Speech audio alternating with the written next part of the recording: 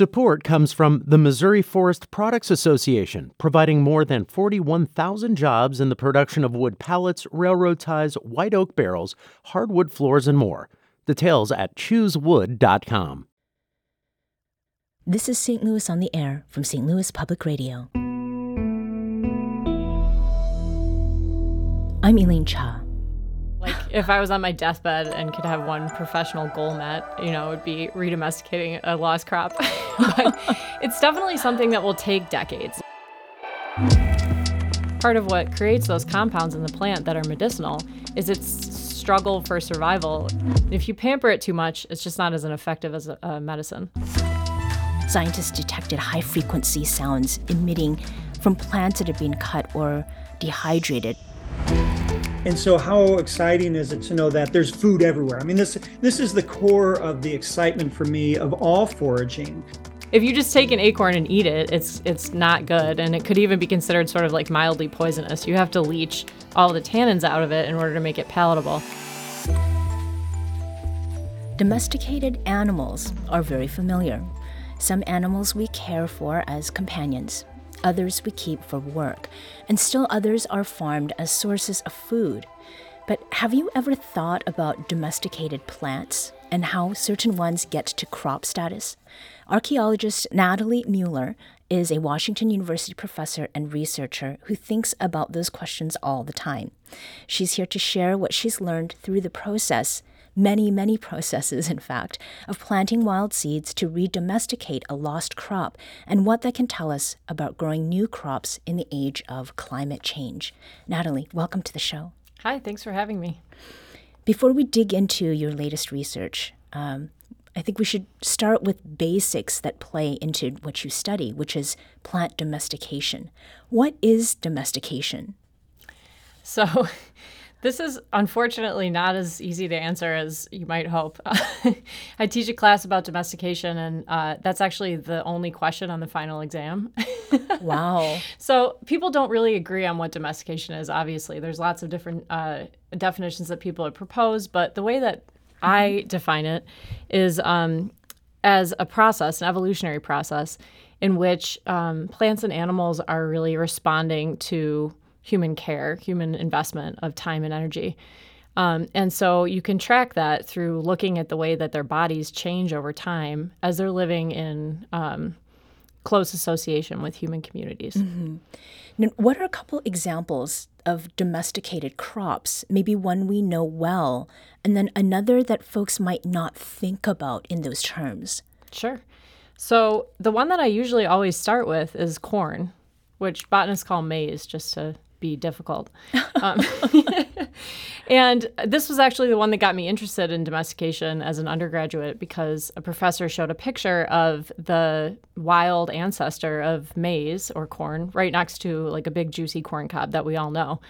And the wild ancestor looks completely different. It's just like a tiny stack of like rock hard seeds that don't look at all appetizing.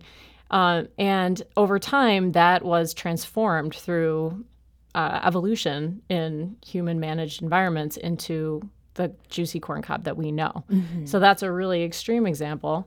The plants that I study, as you referenced in your introduction, I call them lost crops. So these are plants that nobody is cultivating anymore. We only know about them through remains from archaeological sites. And so the one that I've been studying for the longest is called knotweed. And it's a plant that, if you know it at all, you've probably seen growing in the cracks of a sidewalk. Okay. But what we see in the archaeological record are similar kinds of changes as we see in crops like corn, right? Mm-hmm. So bigger seeds, easier to digest, easier to process. And so as far as a crop that people might not think of as being a domesticated one, is there one that we have sort of relative access to, or that we see around, but it just would not register as something that's domesticated? That's a harder question. Yeah. Well, I mean, all of the, not all, but most of the ornamental plants that we grow in our gardens are domesticated plants. And a lot of them are really ancient. So people have actually been domesticating things just for beauty or for their pleasure for a long time, too. So things like roses and daffodils and, those kinds of plants. Even at this point, the lawn grass that you plant, like turf grass, that's a domesticated plant that people have been. So it's more like a bred crop, right? That people have been breeding for particular characteristics. Okay. Bred, B-R-E-D, not B-R-H. Yes, right. Yeah. Since we're talking about food. Now, how does a crop get domesticated? Tell us about the qualities and some of the process that's involved. Yeah, sure. So the way that people have thought about it for most of the history of thought about this is that it's similar to crop breeding, as in bread, in that people are exerting specific they have criteria. They have selective criteria that they're using to propagate certain plants and to kill off or not propagate other plants.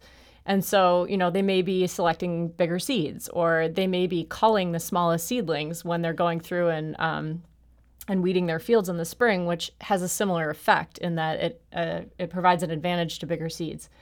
But the way that I've started to think about it in my research is that it has more to do with the inherent ability of certain plants to respond to human care. Mm-hmm. So some plants are going to basically look and behave exactly the same way, whether you're taking care of them or not. And from the perspective of a human who needs food, like you may not have that much incentive to continue to interact with that plant, right? Mm-hmm. Like just let it do its thing. But other plants, like the ones I study, they're considered sort of weedy. Mm-hmm. Yeah, sorry. If you take a weed and you cultivate it in a garden, I don't know if anyone's ever had this experience, but it basically completely changes the plant. Like it's much bigger, it has different architecture, it produces a lot of seeds. Mm. And so this is the kind of thing that I've been studying in my experimental research is like, if you take these wild plants and you cultivate them, how do they respond to that care that you give them? Mm-hmm. Where did the idea come from to start doing this? And specifically with erect knotweed, knotweed? Yeah, that's a great question. So it started because I just needed to understand what I was seeing in the archaeological record. So what I have in the archaeological record is just a bunch of old seeds. Usually they're burnt, so they don't even look that great. Okay. So in order to interpret what might have been going on with humans from that tiny amount of evidence, I needed to really understand how the seeds of the plant look in different environments and under different kinds of care by people. And so I started to do experiments on this plant almost 10 years ago just to get sort of like a baseline to compare to the archaeological record. And what I immediately realized was that it really depended, right? Like there was no one baseline. It depended on what I was doing. And so that kind of led to this whole branch of research where I'm looking at domestication more as a developmental process than as an evolutionary one. Mm-hmm. And what are some of the things that you've run into as challenges in the midst of doing this sort of research? Well, there's been a lot. The first challenge was that it's really hard to find some of the plants that I study. So they're considered weeds, but they're native North American weeds. And in a lot of cases, they're facing a lot of competition from introduced weeds that are doing better in the kinds of environments that we've created today. And the places where I want to collect them, which is the Midwest, probably most people don't think about it as an industrial landscape because it's thought of as like being full of agriculture, right? Like fields. But it's industrial agriculture. And that doesn't leave a lot of room really anymore for plants that are not the crops that we're growing, right? So the first challenge I faced was finding these plants. And the second challenge is like actually being able to grow them. I mean, if you are doing this research with a plant that there were still farmers around that you could ask, then you would ask them and they would tell you like accumulated centuries of knowledge about how to take care of them. But in this case, like I'm just kind of reinventing the wheel. So it can be kind of challenging. Yeah. So you're basically the only researcher who's looking at erect knotweed, right? Yeah, more or less, yeah. And did you set out sort of with that in mind, like wanting to research something that others were not paying attention to, or did it just happen to be the case? Definitely. I was so interested in this as soon as I heard about it, the lost crops. I read about an article about it by my doctoral advisor when I was an undergrad, and I just thought, like, this is so cool and interesting that there's these plants just growing as weeds on the landscape that were once so important to human societies. And yeah, it's understudied. Even within archaeology, it's definitely understudied, and I like that about it. Yeah.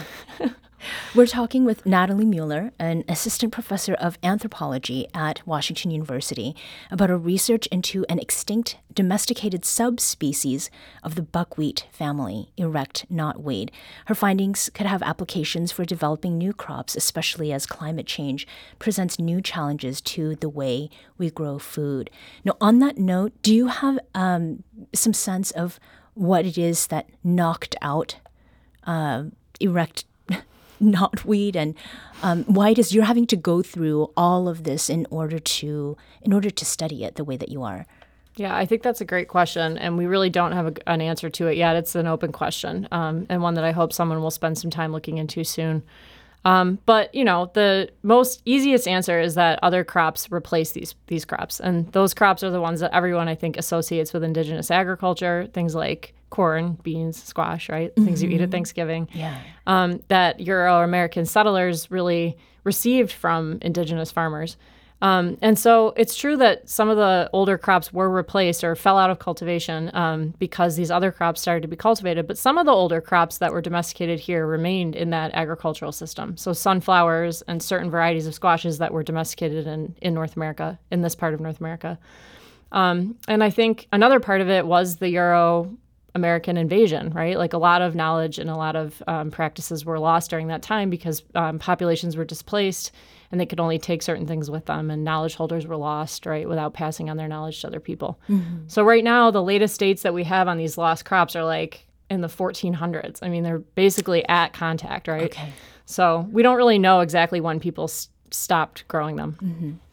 Well, since you started growing them, and because many people do think with their stomachs, Natalie, you've worked with local chef Rob Connolly, who uses primarily foraged ingredients that are native to this region for the cuisine at his restaurant, Bulrush. A few years ago, as you were attempting to grow erect knotweed in different ways, you shared some of your seeds with him to see what he could make with them. And Rob said, based on his knowledge of indigenous foodways, the seeds were most likely ground up and turned into porridge. That's what he tried to emulate with a grinder called a mélanger. We were still struggling with the husk of the seed being too hard. And how could we help it to be a digestible product? By putting in the mélanger, we can get it to a microscopic level. I mean, we can grind it overnight and maybe even add a little oil if we need to. And that's just going to be it's a peanut butter, essentially. It's going to be a paste. And so that we ended up doing that and adding some roasted vegetables. And it ended up being a really nice hummus. We call it hummus, where it had some bitterness from the seed, some of that oily, let's call it an omega fatty flavor that you might get. And technically, Dr. Mueller would correct me on whether that's chemically what's in there, but it's the flavor that as a chef I get is that fish, not fishy, but almost fishy, oily flavor. That's St. Louis chef Rob Connolly talking about the erect knotweed seeds and kind of laughing at the way that he's describing it doesn't make it sound very appetizing. No, well, and now here's his, I guess, fuller reaction to the taste. Yeah, it's not my favorite. Of the seeds that Dr. Mueller's brought me, it's definitely not my favorite. But when I think about the fact that this is in the same realm as buckwheat, I get very excited because then it just takes some seed scientists, some farmers who can work with it for a number of seasons and get it to a point of being a viable crop. And so, when we talk about buckwheat, to think about this weed that's all over and think that we know it can handle the climate. And so how exciting is it to know that there's food everywhere? I mean, this is the core of the excitement for me of all foraging. This is why I'm so hyped on serving acorns all the time at the restaurant. It's no different. It's just acorns a lot easier than dealing with this knotweed. And so I think there's a lot of interesting potential on my end. It's definitely a quirky thing where we just see what we might be able to do with it. And then we have to wait our time until someone like Dr. Mueller is able to show that it can be brought to us in volume, and we figure out some of the techniques to make it digestible. And then ultimately, can it be done in a way that is nutritious, delicious, and safe? So Rob Connolly talked about digestible. And then palatable that's going to depend because taste is very subjective. What are the reasons beyond something tasting good to bring it back? Yeah, I mean, that's a great question. So I think there's a couple things that came up in Rob's talk that I think are important. The first one is the difficulty that he had in processing it and his melanging of it, right? And then the tastes and textures that are introduced by having that hard seed coat on it, which is that fishy taste that he's talking about and things like that. It's important to keep in mind that those are the exact things that were reduced by domestication in the case of this seed. So when we see those ancient domesticated seeds in the archaeological record, they don't have that hard seed coat that's full of basically waxy fats. And so it probably would have tasted a lot different too. And that's something that happens very commonly with domestication is that bad tastes are lost along the way. But usually we can't really see that in the archaeological record because, it's like a burnt seed. So what are you going to do? Yeah. But there's other reasons, like you said, that people might have domesticated these plants. And one thing that's been proposed, not so much for knotweed, but for another one of them, is that they may have some sort of medicinal effects. And so in a lot of cultures, right, food and medicine are not separate categories the way that they often are for Americans. And so something can be a staple food and also be seen as medicinal and be effective against certain things.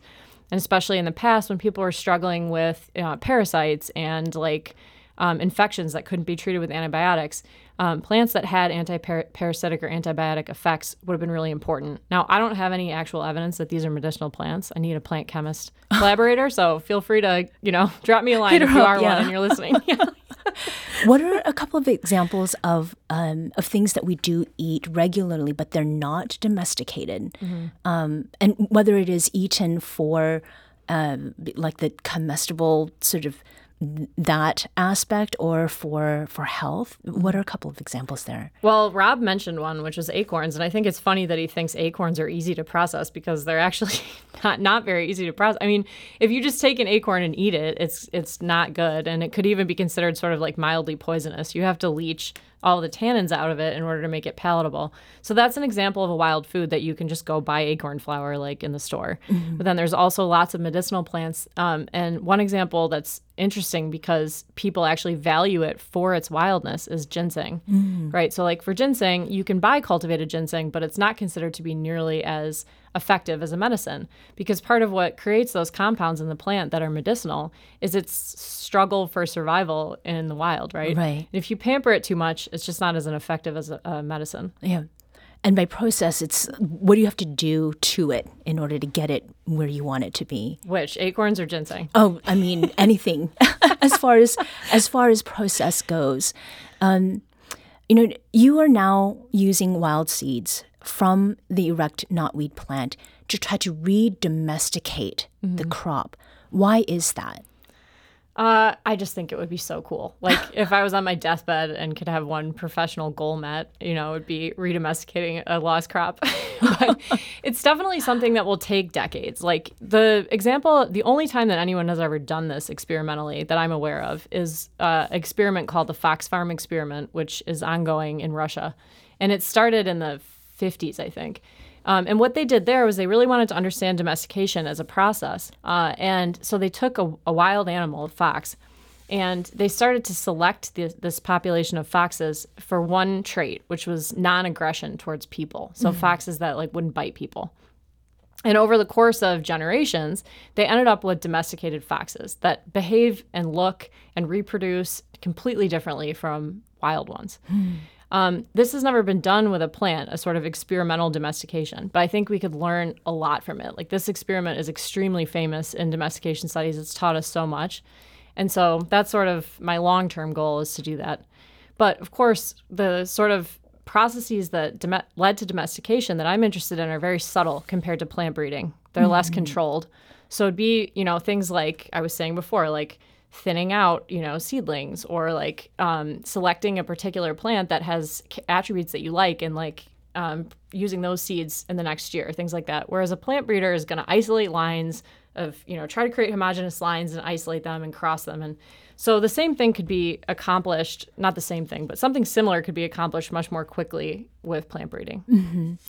Now, insofar as, climate change goes, obviously there has been some change that has happened.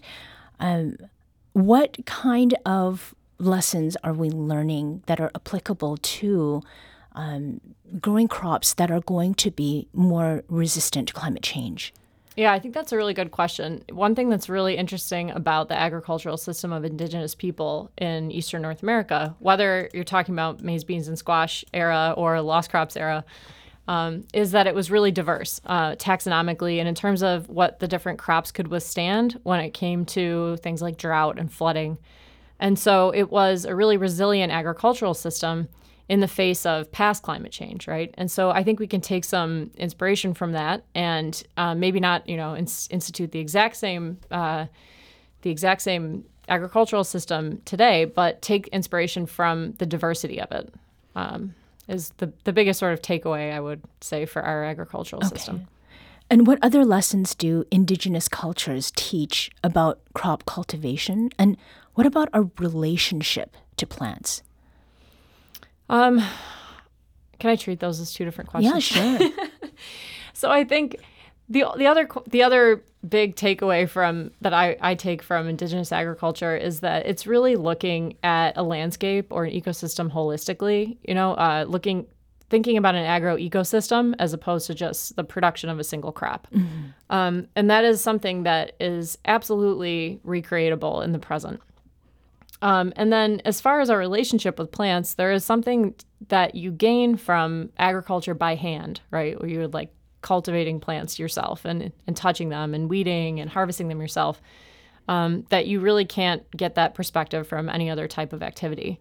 And that's really the part of my research that has led me to believe that plants are really responding, to focus on the way that plants respond to people, mm-hmm. that millions of people had in the past and very few people have today. Yeah. And, we started the conversation talking about ways plants respond to their environment and us as humans. And there's been some emerging research that suggests plants are not nearly as passive as many of us have thought.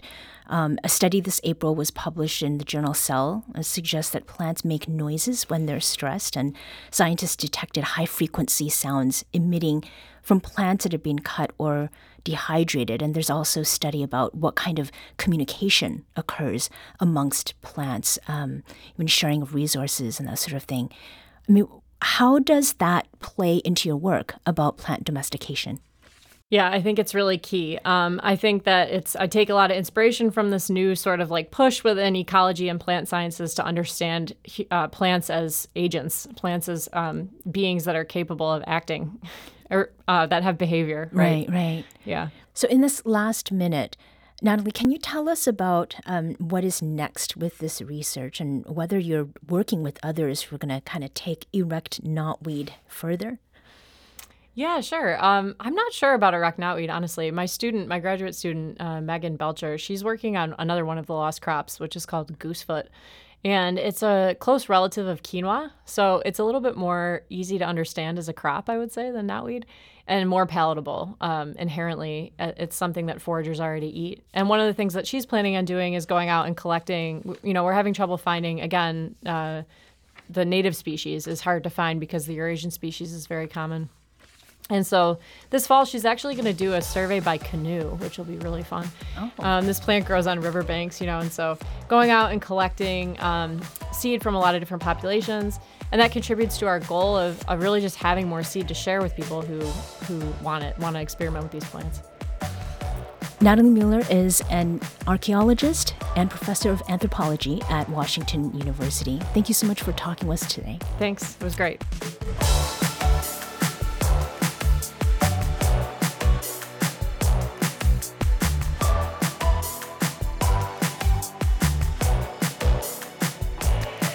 This episode was produced by Emily Woodbury.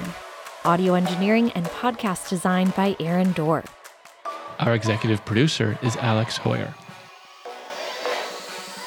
St. Louis on the Air is a production of St. Louis Public Radio. Understanding starts here. Our podcast proudly supports St. Louis artists by using music from Life Creative Group. Do you find yourself regularly listening to episodes of St. Louis on the Air? Suggest us to a friend you think might enjoy our conversations, and leave us a review and rating on Apple Podcasts on the App Store. It's the simplest way to help people discover our show. Thank you. St. Louis Public Radio is a member-supported service of the University of Missouri St. Louis.